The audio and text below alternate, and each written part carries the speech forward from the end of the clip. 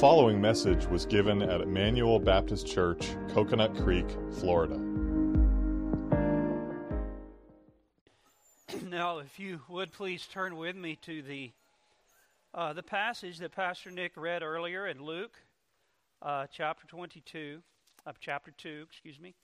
verses 25. We'll begin the reading there. But as you're turning there is one announcement I wanted to remind you of, and that is for those of you who do not have somewhere to go this Christmas day for lunch, a meal, that there is going to be a meal provided here at the church for those of you who want to stay here and fellowship together, and that'll be right after the morning worship. All right, let's pick up with the reading of verse 25. I'll read this passage again. I actually meant to put into the reading today Luke chapter 1, verses 26 through 38, but it just happened to work out that the mistake was led us to read the passage that I'm going to be opening up this morning. So let's read it once again. Luke chapter 2, picking up with verse 25. And behold, there was a man in Jerusalem whose name was Simeon, and this man was just and devout, waiting for the consolation of Israel, and the Holy Spirit was upon him. And it had been revealed to him by the Holy Spirit that he would not see death before he had seen the Lord's Christ. So he came by the Spirit into the temple. And when the parents brought in the child Jesus to do for him according to the custom of the law, he took him up in his arms and blessed God and said, Lord, now you are letting your servant depart in peace, according to your word. For my eyes have seen your salvation, which you have prepared before the face of all peoples, a light to bring revelation to the Gentiles, and the glory of your people Israel. And Joseph and his mother marveled at those things which were spoken of him. Then Simeon blessed them and said to Mary his mother, Behold, this child is destined for the fall and rising of many in Israel, and for a sign which will be spoken against. Yes, a sword will pierce through your own soul also, that the thoughts of many hearts may be revealed. Now we're going to leave the reading off there. Let's go to God in prayer. Our Father, we thank you this morning for this wonderful day. We thank you that we have something to rejoice in, to be glad about, because we have a Savior who has come and he has redeemed us who believe from our sins and has reconciled us to you, and has given us the blessed hope of the completion, the consummation of the kingdom in the world to come. We thank you, our Father, that we can enjoy this national holiday of Christmas with gladness, because we know, if we're in Christ, that we have been accepted by you. We thank you that we know that in Christ our sins have been forgiven. We thank you, our Father, that we are part of your church, those of us who are in him, that with all of the hustle and bustle of this world around us and all of its kingdoms, that there is a kingdom in the world that is secret, that is hidden from most, can only be seen by those who have been born again, only entered by those who have been born again. It is the kingdom of Christ, which is gradually infiltrating the whole earth, and men and women are being brought out of the kingdom of darkness and translated into the kingdom of your dear Son. We thank you, Father, that even today that kingdom is in the world and it's at work as the gospel is preached. And we do long for that day when that which is hidden and invisible to many will be visible to the whole moral universe when Christ returns and the prophecy of the word, the promise of the angels will be fulfilled, and there will be peace on earth forever. We long for that day. And we pray that you would help us to be faithful to you until then. And we pray that you would grant your Spirit now as we seek to penetrate these mysteries and to see something and understand something of the glory of Jesus Christ and the salvation that is given to sinners through him. And it's in Christ's name we pray. Amen. Some of you here may know, I'm sure some of you do, that I actually grew up on a Christmas tree farm in the mountains of North Carolina. And that wasn't all that my dad did, but it was one of many things to supplement the family income. We had around 5,000 Christmas trees on our farm. So the weeks before Christmas could be a very busy time. Cars would be parked all over the place. Folks would be milling around out in the fields, picking out their tree. Someone in our family would man the table there in the front of the field and to receive payment for the trees. And others made Christmas wreaths that we sold to people, or we helped people cut down their tree. It was a busy time, especially for my dad. And Christmas can tend to be a busy time for all of us. Climbing up in the old dusty attic. Do any of you have to do that? I dread that every year, but I do. I have to climb up in our dusty attic and pull down the Christmas decorations. And there's decorating the house. There's hanging up the Christmas lights, as some of you do, trying to squeeze in last-minute shopping for gifts, if you're like me. Going out to find a tree, bringing it home. I don't think very many of us do that anymore. Go out to find a tree. Most of us probably have an artificial tree nowadays, and then there's putting up the tree and decorating it. There are company parties at work. For some of you, even our church, we have a number of activities that happen during the Christmas season. And for some of you, there's traveling to visit family, having family over, getting everything ready for that, preparing the meals, and it can be a lot of work for some of you. And it can get pretty hectic. Though I have to confess that I'm one of those people who really enjoys the Christmas holiday and everything that goes with it. But there is a danger, isn't there? In all the hustle and bustle and the complications of it all, we can easily miss the actual meaning of Christ's birth. Christmas is a holiday, a national holiday in our country that at least claims to be celebrating the birth of Jesus. And we can be thankful that many people are at least talking about Jesus this time of year, and we hear songs about the birth of Christ that have really just become a part of our cultural identity as a nation.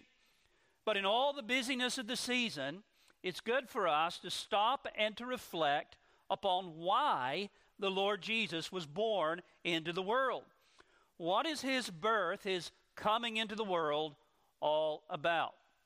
Why was his birth considered such a momentous event that God sent an angel? That's not something God does very often. That's very, very, very, very rare in human history. God sent an angel to announce it to Mary, and then also to Joseph, and on the night of his birth, to the shepherds who were keeping their flock, a multitude of the heavenly hosts, singing, "Glory to God in the highest, and on earth peace, goodwill toward men." Why did they describe his birth as good tidings of great joy, which shall be to all people? Well, this morning I want to try to help us to focus on and to understand the real meaning of Christ's birth. Now, as you know, in the gospel records, there's a lot that's said. We're given a lot of information about the birth of Christ in Matthew's gospel and in Luke's gospel. And we also have various descriptions of the way people reacted to it. Some reacted to it very positively, with joy and gladness. Others reacted to it negatively and felt threatened by the coming of the Christ. And one of those that responded to it in an amazing way, a very positive way, that I want us to look at today and draw our attention to, is this old man named Simeon. The reaction of the old man Simeon. This is one of those remarkable events that occurred during our Lord's infancy. Joseph and Mary, after the birth of their son, being a very godly couple, they were very careful to follow the rituals of the law of Moses as it related to the care of their newborn child. They had baby Jesus, as we read in the preceding verses, they had him circumcised on the 8th day, according to the law. Then when the days of Mary's purification, according to the law, were ended, that is after 40 days, they brought the baby to Jerusalem, and there we have his presentation to the Lord by his parents, again, as required by the law of Moses. But now in our passage this morning, we're introduced to someone that they encountered while at the temple presenting their baby boy, this old man named Simeon. And I trust as we're going to see, many wonderful things and searching things about Jesus and the gospel are spoken of in this passage. And the outline that I plan to follow is Very simple. First, we have Simeon's description. Then we have Simeon's praise. And then thirdly, Simeon's prophecy. So let's consider, first of all, Simeon's description. And one of the fascinating things about Simeon is we don't know a whole lot about him. All we know is what we're told here in this passage. We don't know where he came from. We don't know anything about his parents. We don't know his occupation. And he's never mentioned before this or after this in the Bible. He just kind of steps out on the stage of redemptive history for a very brief moment, and then he exits, and that's it. But Simeon is a representative, a kind of personification, one example of a very small remnant of Jews in Israel when Christ came who were true believers. The saving remnant, trusting in God for salvation by grace, looking in faith for the promised Christ, the Savior. Now, there weren't very many of them. As you know, if you read the Gospels, the nation as a whole had really apostatized from the true faith of God's Word, and the nation was largely apostate. When Christ came, as a whole, they rejected him. But God always has a people, even in the worst of times, and that's an encouragement for us. Even in the craziness that we see going on in the world around us, in our own society, in our own culture, remember, God always has his people. He will always preserve his people all the way to the end. And there was a remnant even in those dark days. And Simeon, God gives us a little glimpse. He pulls back the shade, as it were, to show us that all was not bad in Israel, that he had his people there, even in those days. And we see this example in this man, Simeon. Let's notice what we're told about him. First of all, we have reference to his character. Verse 25, and behold, there was a man in Jerusalem whose name was Simeon, and this man was just and devout. He was a just and devout man. Just translates the Greek word dikaios, righteous. He was a righteous man in terms of the overall pattern of his life. And the word devout speaks of someone who is reverent, God-fearing, pious. Basically, we could summarize it this way. He was a conscientious man who was carefully seeking to obey and to honor God in every area of his life. This was his character. Secondly, we have reference to his hope. He was just and devout. The text says, waiting for the consolation of Israel. Now, one of the old writers refers to this as his principle. We have his practice, and then we have his principle. And by that he means the basis of his practice, what his practice was built upon, what it flowed out from, the foundation of his practice, that out of which his righteous and devout life sprang forth, and from which it was produced. In other words, his godliness was not a self-righteous thing.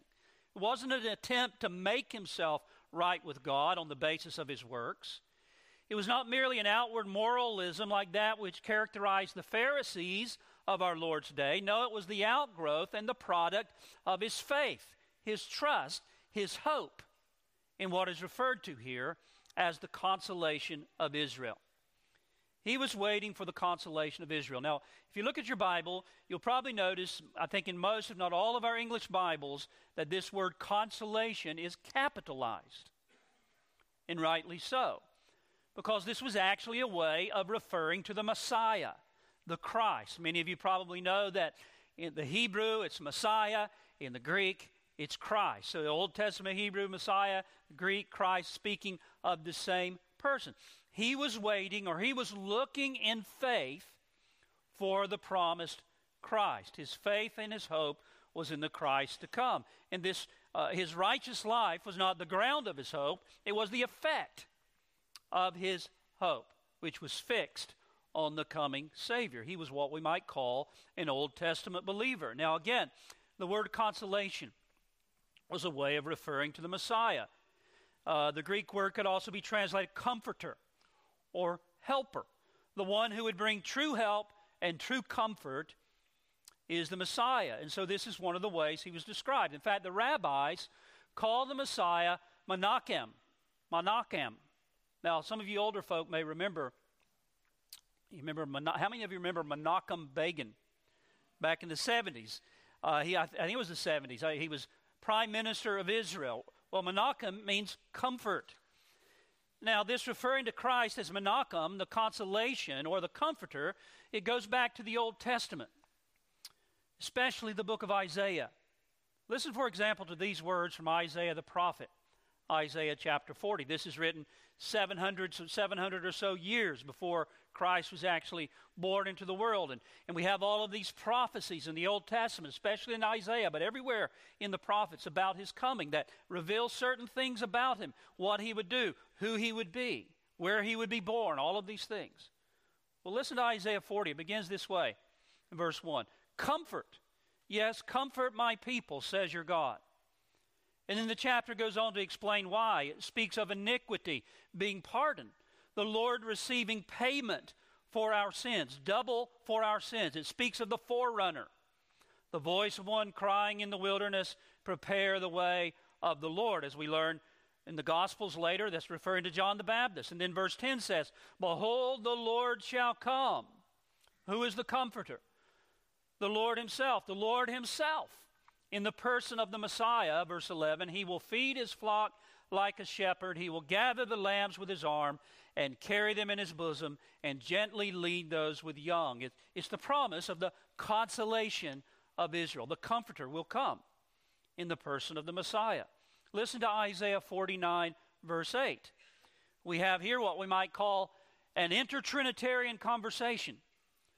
As Isaiah prophesies about the coming of the Messiah, we have God the Father speaking to God the Son. Thus says Jehovah, in an acceptable time I have heard you, and in the day of salvation I have helped you.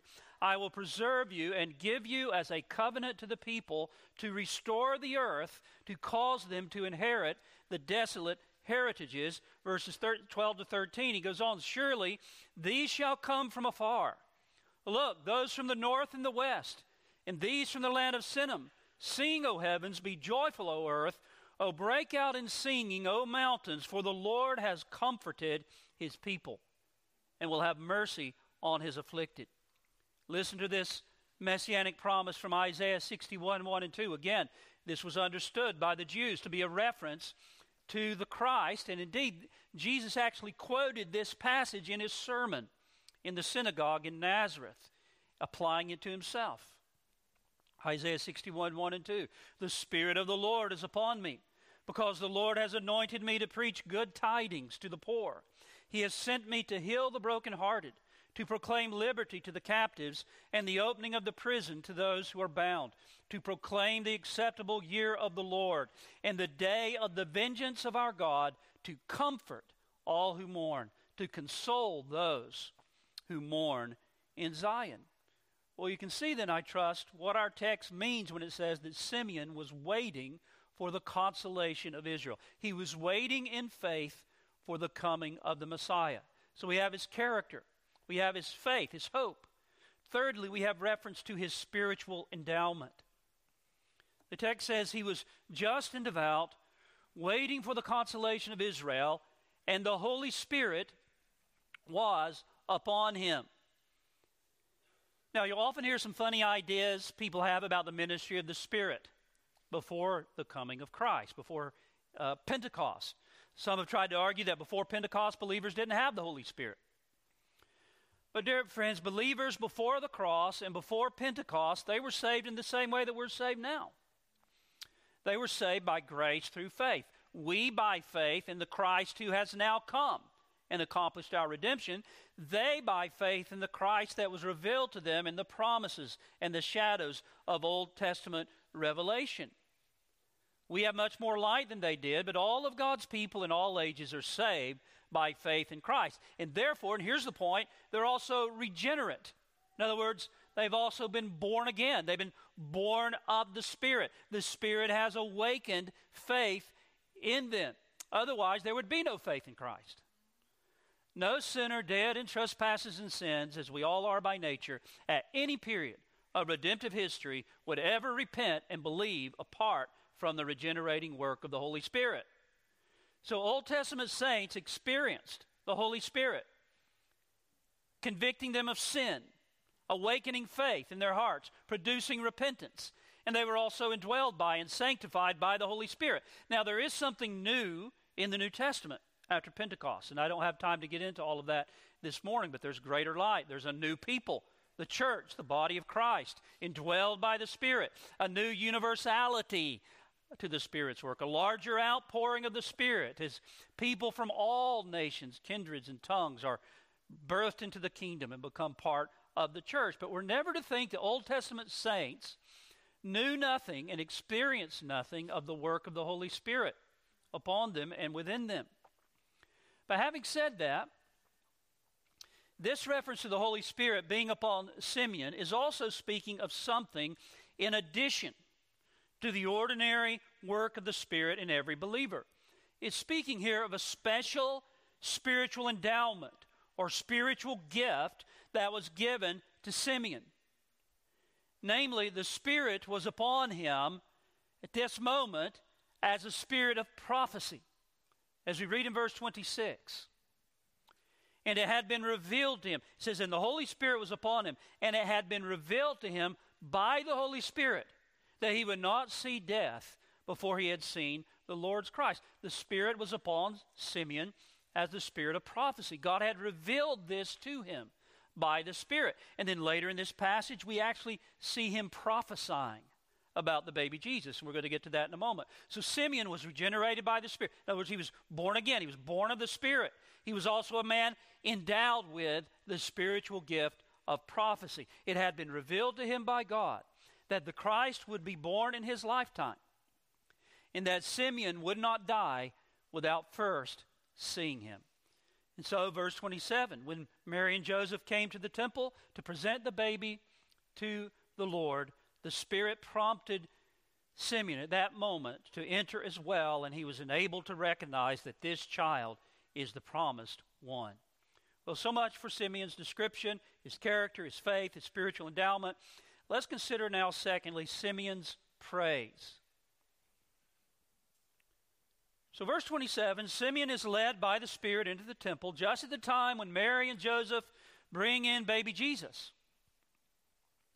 And this was for this presentation to the Lord. This was done in the outer court of the temple. And there he sees this little baby boy. And he knows who this is. God has revealed it to him. Now just imagine how he felt. God had told him that he would not see death until he had seen the Christ. And all of this time he's been waiting in anticipation. And he's getting older and older. And he's wondering, is it ever going to happen? Will I ever actually see him?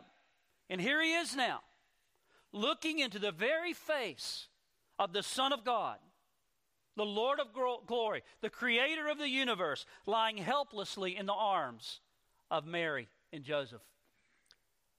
Lying there in his arms as he takes him up, looking into his face, a little babe. And in verse 28, he takes him up in his arms and he breaks out into praise. What's referred to as the Nunc Dimittis. That's Latin. That's the Latin title given to this song. It means, now you are dismissing, and that's based on the first phrase of the hymn, Lord, now you are letting your servant depart in peace. And this is really the fourth and the final of what are sometimes referred to as the birth narrative songs that we have in the Gospel of Luke, or what we might call the first Christmas carols. There's the Song of Mary, the Magnificat. You may remember last year at Christmas I brought 3 sermons on the Magnificat. What a beautiful, beautiful song. The Song of Zacharias, the Benedictus, the Song of the Angels, Gloria in Excelsis, and now the Song of Simeon, Nunc Dimittis. Let's notice several things about it. First, Simeon expresses his readiness now to die, and to die in peace. It's enough, Lord. I'm ready to go. This man, at this moment, had a full assurance of faith. There was no fear of death. He's content. He's at peace. He's ready to go. Secondly, he declares why he's ready to depart in peace. Verse 30, for my eyes have seen your salvation. Now think about this statement. What are his eyes looking at that very moment? They're looking at this little baby, Jesus. He's looking at Jesus. But he says, my eyes have seen your salvation. So is he looking at Jesus, Or is he looking at salvation? He's looking at both, because salvation is Jesus, and Jesus is salvation. Jesus is the embodiment of God's salvation. He is the source of salvation. He is the basis of salvation. He is the one who secures and accomplishes salvation. Salvation from what? Salvation from sin. Salvation from the guilt of our sin.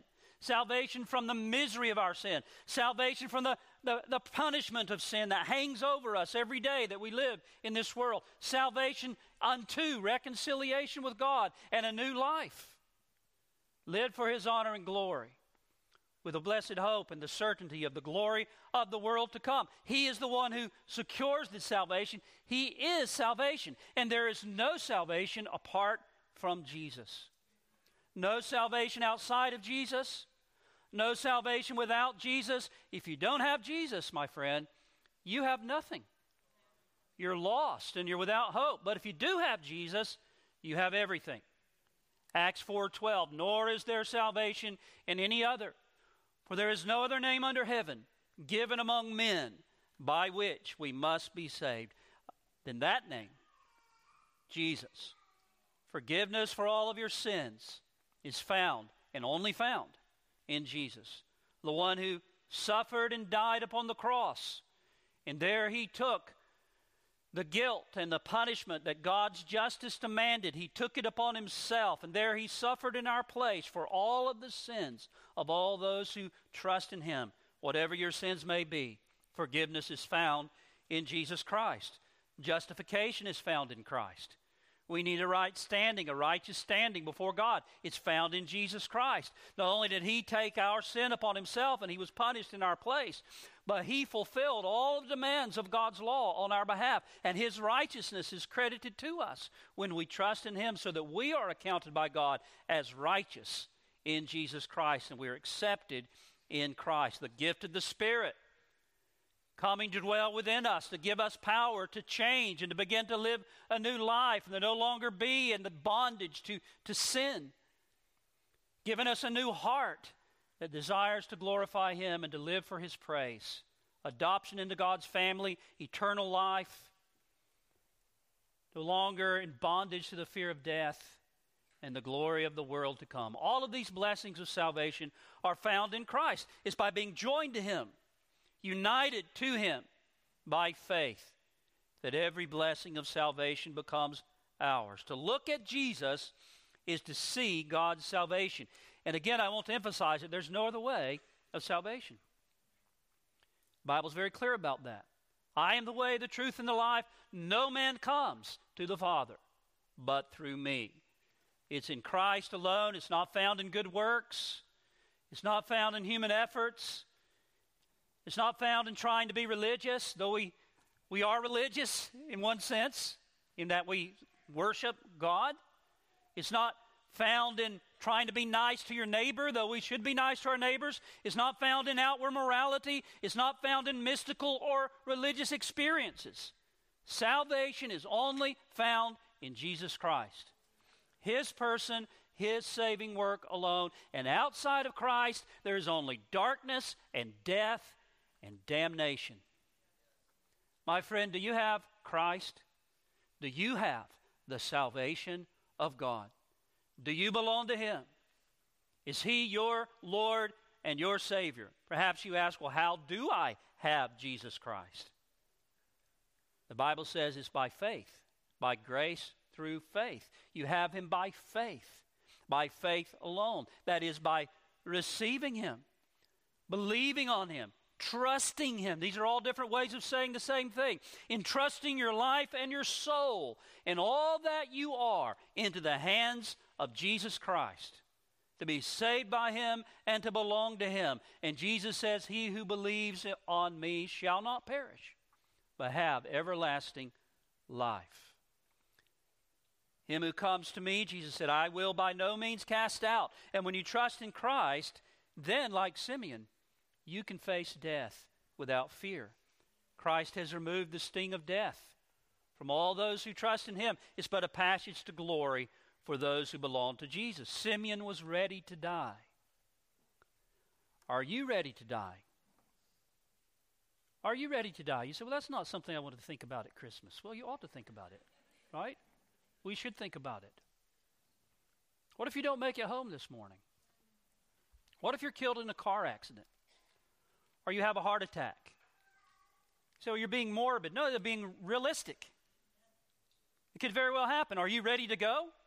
Could you, like Simeon, say, Lord, I'm ready to depart in peace. I'm ready to go. If not, my friend, you're in a dreadful state. You're in a terrible state. You're just one heartbeat away from an eternal hell. But this peace and this assurance that Simeon had is possible. It is offered to you, my friend, in the gospel of Jesus Christ.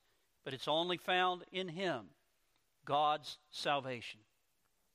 But then notice thirdly, in Simeon's song, he speaks of the universal scope of the gospel. That it's not just for ethnic Israel, it's not just for the Jews, it's for the nations. It's for all people. It's for all the Gentiles. He says, verses 30 to 32,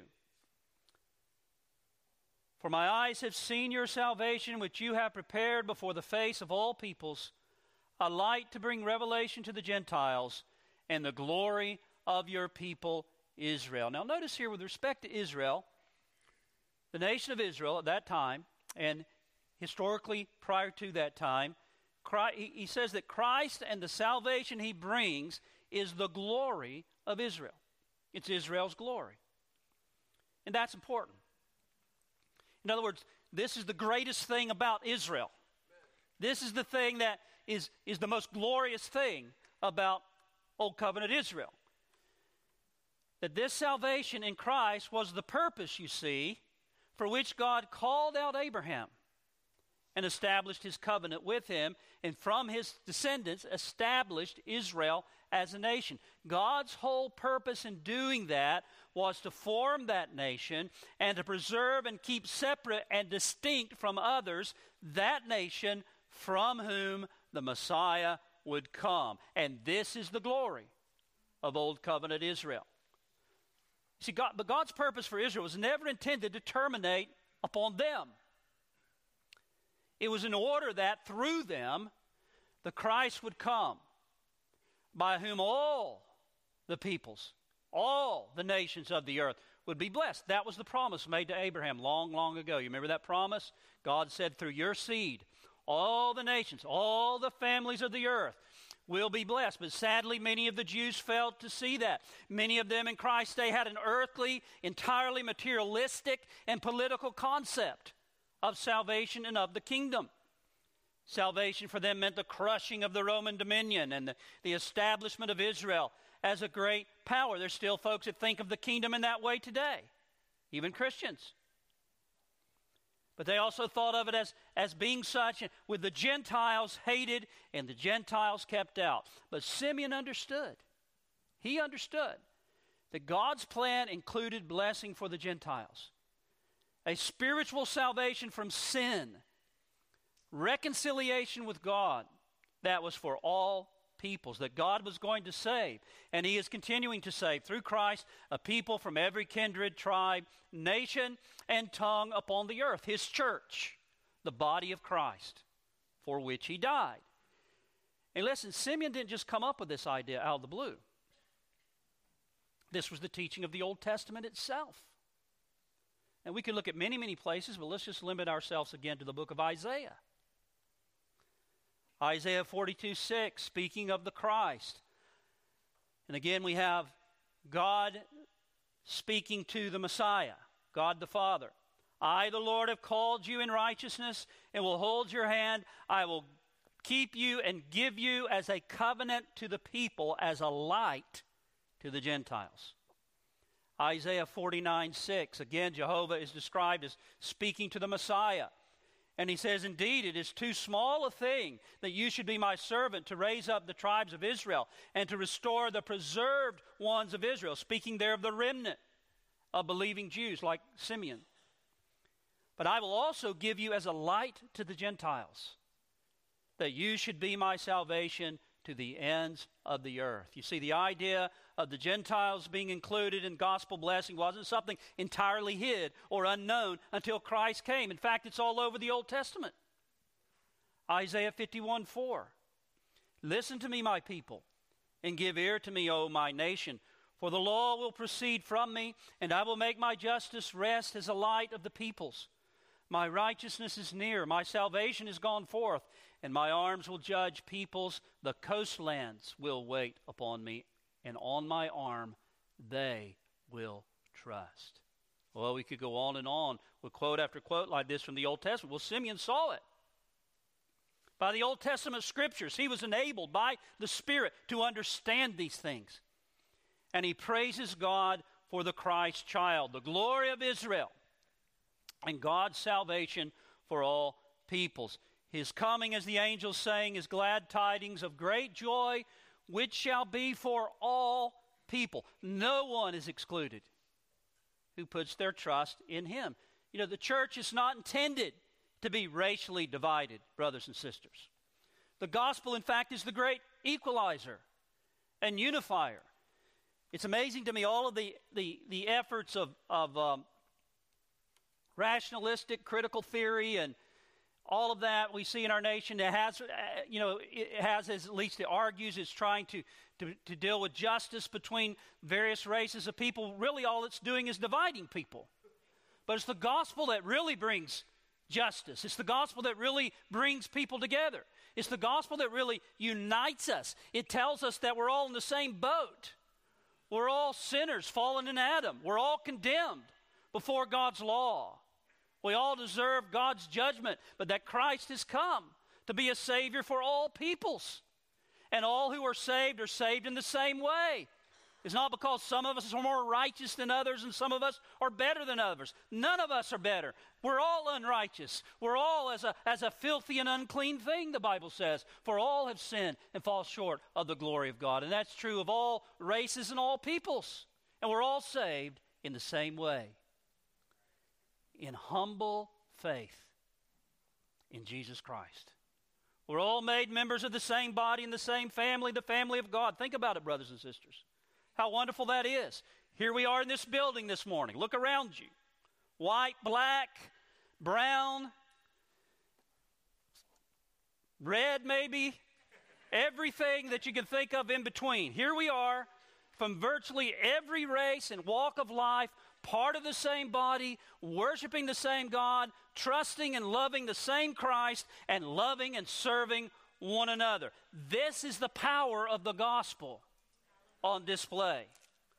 We are part of the fulfillment of what Simeon could only dimly see with the eyes of faith long ago when he looked into the eyes of that little baby as he looked into the face of God, God the Son. Well, Mary and Joseph were blown away by this. Verse 33. And Joseph and his mother marveled at those things which were spoken of him. I mean, they knew that their son was virgin born. The angel had told them that he is the son of David, the son of God. But how their perceptions and their understanding must have been enlarged as they heard these words from this man. How could they have even fathomed it all? This baby of ours looks like any other baby. But through him, salvation will come, not just to Israel, but to the whole world. I wish I could have been there to have seen their faces as this man prophesied these things before them. But it's right then, in the midst of all the amazement and the joy and the euphoria of this moment, that Simeon goes on from this song of praise to say something else, something ominous, something that must have been shocking to Mary and Joseph. It's the first negative note, really, in the whole Gospel of Luke. As we move now, thirdly, from Simeon's description and Simeon's praise to Simeon's prophecy in verses 34 to 35. Then Simeon blessed them and said to Mary his mother, Behold, this child is destined for the fall and rising of many in Israel, and for a sign which will be spoken against. Yes, a sword will pierce through your own soul also, and the thoughts of many hearts, that the thoughts of many hearts may be revealed. Now, so far, in the whole narrative of the birth and the infancy of Christ, it's been all joy, songs of praise, talk of forgiveness and salvation and redemption and blessing in fulfillment of God's Old Testament promises. But what is this? The falling of many, a sign that will be spoken against, a sword that will pierce your soul.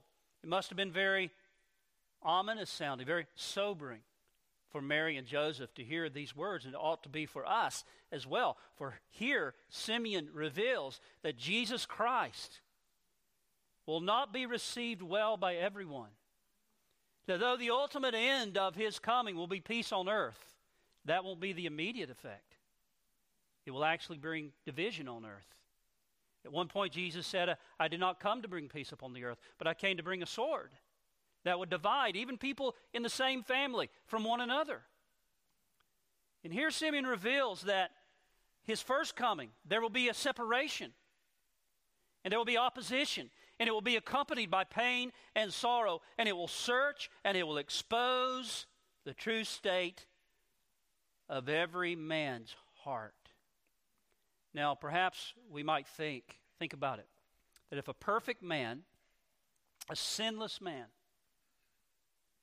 full of love and grace and kindness and truth and everything holy and good, if such a man were to live on this earth, sent by God to declare good news to us of God's mercy, God's salvation, sent by God to save us, to give us eternal life, we might think that surely everyone would love this guy.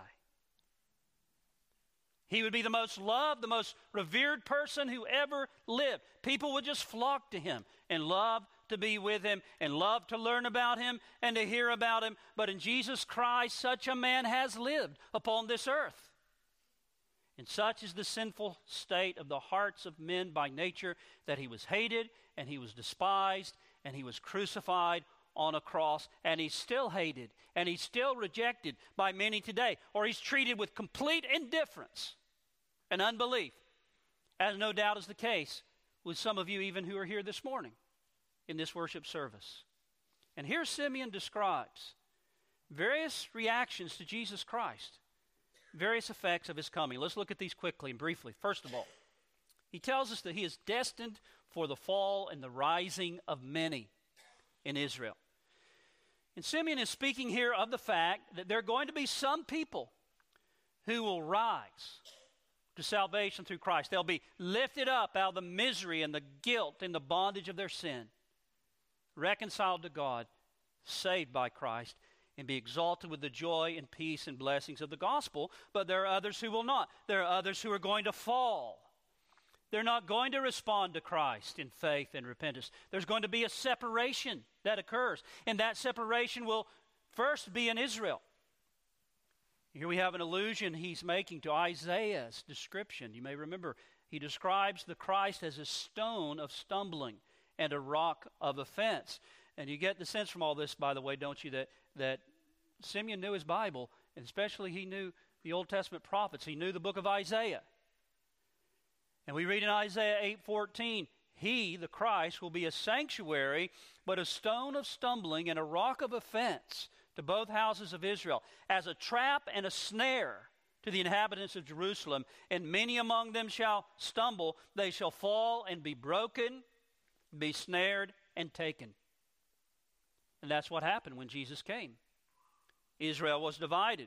Jesus was the rock, the foundation stone of God's new and renovated and reorganized house, the new covenant temple, his church Christ came to build. Jesus was the foundation stone over which many of the Jews, the vast majority of them at that time, stumbled in their unbelief and were broken and shattered, except for a remnant.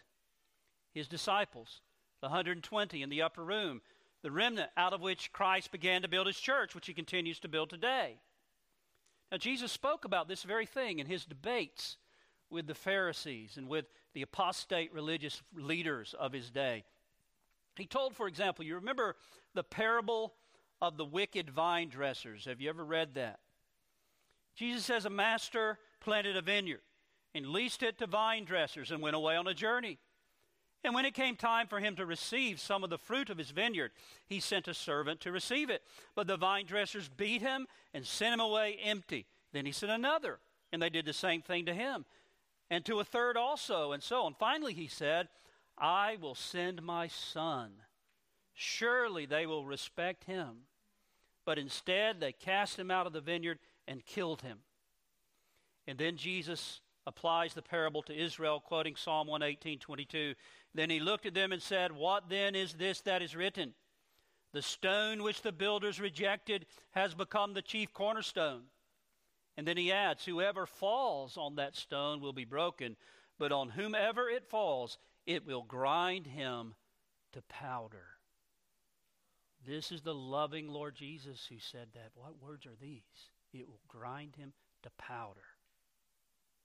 Some will fall upon that stone in humility and faith and be raised up in salvation. But with others, this stone will fall upon them in judgment, and it will crush them. It will crush them to hell, as Jesus tells us. That was true of the Jews of that day, and it continues to be true wherever the gospel is preached. You know, my friend, there's no remaining neutral when it comes to Jesus Christ. It's not enough to tip our hats to Christ at Christmas and talk about how beautiful the Christmas story is and how wonderful it is, and then go on about our ways and live our lives as though we're the Lord of our lives. And live our lives in indifference to Jesus Christ. You can't do that. There's no neutrality. You can't fool God. You can't pretend when it comes to Jesus Christ. Jesus himself said it, you're either wholly for me or you're against me. There's no middle ground. There's no neutrality. The lines are drawn. The Christ has come. The gospel is going forth. Peter uses the same imagery. In 2 Peter 2:6-8, speaking of Jesus, he says, therefore it is contained in Scripture, behold, I lay in Zion a chief cornerstone, elect, precious, and he who believes in him will by no means be put to shame. Therefore to you who believe, he is precious. But to those who are disobedient, the stone which the builders rejected has become the chief cornerstone, and a stone of stumbling and a rock of offense. Now, my friend, which side of this line of demarcation are you on? Many are going to stumble over Christ and be lost and damned. Some will believe and be saved. What about you? Which will it be? Secondly, notice, Simeon speaks of Christ as a sign that will be spoken against. So we have separation, now we have opposition, a sign that will be spoken against. Jesus is full of love and mercy, but he's also holy. And because of that, he represents everything that mankind in his fallen state hates. That we by nature hate until God changes our hearts and we're saved by him. The gospel itself is, think of it, the gospel itself is not bad news, it's good news. It's glad tidings of great joy. It declares the wonderful message of salvation from sin in Jesus Christ. And yet that same gospel has always provoked, and it continues to provoke, opposition and persecution. Why? Because man by nature in his depraved heart loves darkness rather than light, and he doesn't want to be exposed. Just the way we all were at one time, even those of us who are Christians. He loves his darling sins and his pride and his self-righteousness, and he has no interest in being saved from them. Therefore, Christ and his church are often spoken against and hated and persecuted in the world. Christ would be a sign which is spoken against. Thirdly, Simeon speaks a very personal word to Mary herself. He speaks of a sword that will pierce her soul. He seems to be speaking here of the pain and sorrow that Mary herself will experience as she sees her son hated and despised, and especially when she sees him suffering in agony, in pain upon the cross. You may know that we learn from John 19:25 that Mary was there at the foot of the cross as Jesus suffered. She was watching the whole ugly scene, and as she did, it must have been like a sword thrust through her heart. But it was necessary for her son to die, for he was dying for you and me, dying in the place of sinners, taking our debt and our guilt upon himself, being punished by God in our place, that those who repent, trusting in him for mercy, might go free and be righteously forgiven. And then fourthly and finally, Simeon tells us something very searching. He tells us that Christ is a revealer. A revealer. He says he will be a sign that will be spoken against. And then skipping his parenthetical or personal remark to Mary, he then says that the thoughts of many hearts may be revealed. Did you know that the way people respond and the way you respond to Christ is a revelation? A person's reaction and response to Christ and the gospel will reveal something. It will reveal the true state of your heart. The heart that has been born of the Spirit will respond to Christ in faith and devotion. But the natural, unrenewed heart that we receive from our father Adam, still lost and blind and dead in sin, will respond to him with resistance to his claims and with unbelief. Jesus is the great revealer. And as I bring this message to a focused conclusion, let me ask you, my friend, what does your response to Christmas, to the message of Christmas, what is your response? I don't mean just the holiday festivities of Christmas, but to the message of Christmas. What is your response to Jesus Christ and the gospel? What does it reveal about you? You know, I read a while back about a guy who took a friend of his on a tour through Paris. He took him to the Louvre. It's the world's largest art museum. And he showed him all of the paintings and the beautiful works of art there. Then he took him to a concert in Paris that night to hear a great symphony. At the end of the day, he said to his friend, "Well, what do you think?" He said, "Well, to be honest, I wasn't all that impressed." Do you know what the guy replied to that? He said, "If it's any consolation to you, the museum and its artwork were not on trial. And neither was the symphony. You were on trial. History has already judged the greatness of those works of art and the greatness of that music. All that is revealed by your attitude is the smallness of your own heart, your own appreciation." Well, folks, listen to me this morning as I preach about Jesus and I preach Christ to you. Christ is not on trial. He's not on trial. You're on trial. Every soul here this morning is on trial. Jesus Christ is set before you in the gospel in all of the glory of his person and his saving work on behalf of sinners. And what happens when you resist him and you refuse to bow to him and to believe upon him and to embrace him as your Savior and King is that the wickedness and the self-centeredness and the self-righteousness and the arrogance and pride of your heart is exposed. Jesus is the great revealer. His holiness and beauty exposes our sin and our ugliness. He exposes the insufficiency and the filthy rags of our self-righteousness and of our wisdom so-called upon which we trust and of everything else that we try to build our hopes upon and to build our lives upon. He shows us the folly of it all. But it's an exposure that has to happen, my friend, if you're ever to be saved.